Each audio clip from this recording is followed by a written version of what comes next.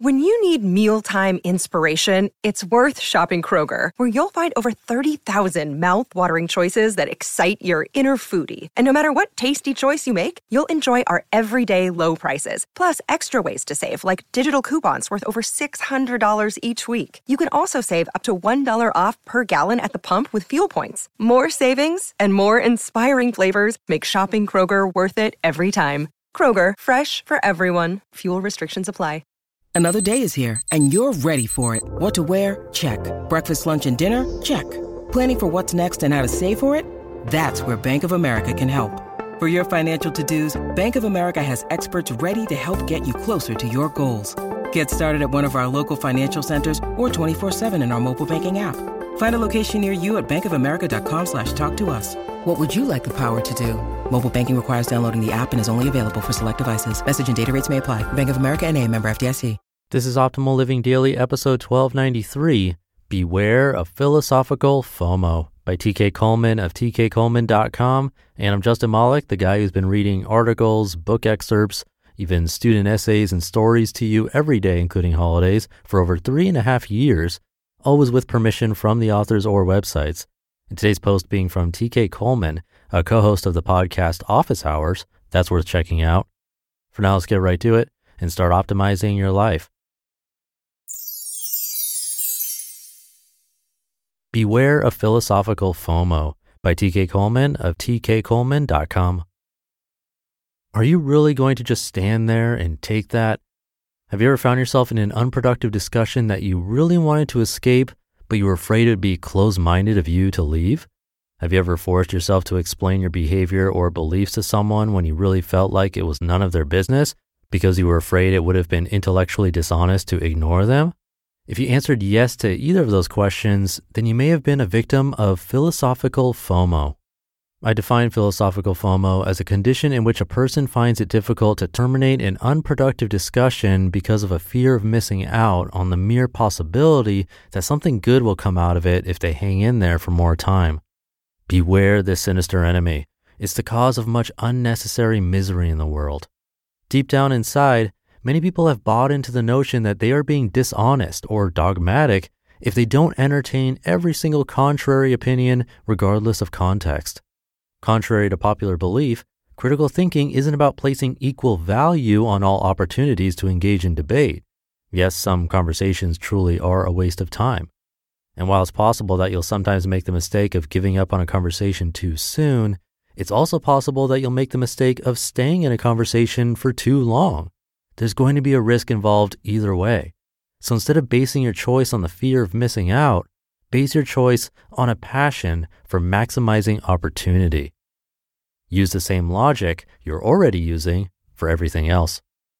When you go out for lunch at a restaurant, you use standards to determine what you order. If you're a vegetarian, you cross meat off your list. If you're allergic to garlic, you cross garlic off your list. If you hate barbecue, you cross barbecue off your list. If you need to keep your carbs low, you cross the sodas and starches from your list. You don't just walk into a restaurant and say, "Give me whatever you got because something good might come out of it." Instead, you order with a purpose in mind. In this very scenario, it's quite possible that something cool and life-changing could happen if you abandon your usual standards. However, you already know that's not a good enough reason to abandon your standards. Even though you know anything is possible, you also understand that everything isn't purposeful. Positive outcomes can come from any direction, but that doesn't mean you should treat all directions as if they're equally likely to produce positive outcomes. This is the exact kind of logic that you use to buy groceries, drive to work, and 1,000 other things. You don't start with the mere possibility of something good happening. You start with a set of parameters determined by your goals, needs, and values. And then you proceed to evaluate the possibilities based on that criteria. Now take that same logic and apply to conversations. Most people can easily grasp the fact that some ideas are better than others, but they have a difficult time believing that some conversations are better than others. I've seen people completely victimize themselves by voluntarily remaining in the presence of someone who was insulting them or irritating them solely because they believed it was only fair to hear the other party out. That kind of assumption is a fatal tool in the hands of a manipulator who enjoys pushing buttons and pulling triggers. If I were the kind of person who got my thrills by roping people into toxic or time-wasting discussions, then my ideal conversational partner would be the kind of person who believes things like, well, everybody deserves to be fully heard. If you're open to creating more freedom in your life, please consider the following proposal. Everyone does not deserve your time, energy, and attention. Think about how absurd this kind of thinking sounds when you apply it to almost everything else. Does everyone deserve a little money from you? Does everyone deserve a little physical affection from you? Does everyone deserve an opportunity to carpool with you? Does everyone deserve a little portion of room and board from your place of living? Of course not. When it comes to any other kind of scenario, we would be very judicious about who we shared our resources with. Why treat conversations any different? Don't run from the truth, but make sure you look for evidence before you assume someone is leading you to truth. In case you're tempted to believe I'm advocating a position that says you should always avoid conversations that aren't pleasant, then let me be clear. If a conversation is truly challenging you to be more truthful, then you owe it to yourself to stick with it and learn from the challenge. Being irritated with people who challenge you isn't an excuse for being irrational. However, if you're going to stick with a challenging conversation, at least look around for some evidence that the conversation is actually constructive. Sticking with a challenge isn't necessarily the same thing as sticking with the truth. If someone were to repeatedly stomp on my toe because they believed it was good for me, that'd be very challenging for me to deal with. But that doesn't mean I'm going to stand there and put up with it unless I get some darn good evidence that such a challenge is worth my time. It's one thing to be weak and timid in the face of a healthy confrontation. It's another thing to get wrapped up in your ego's need to prove how smart and tough you are.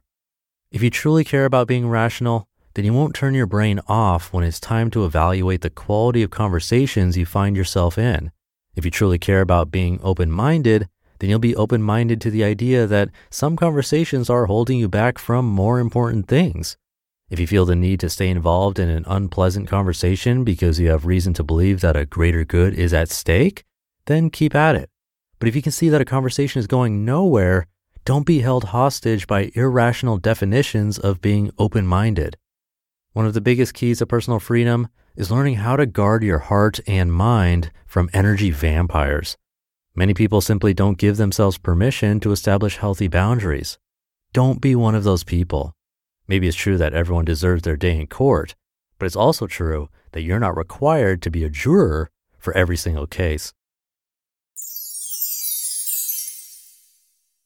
You just listened to the post titled Beware of Philosophical FOMO by TK Coleman of tkcoleman.com. And thank you for listening and being here and for subscribing to the show.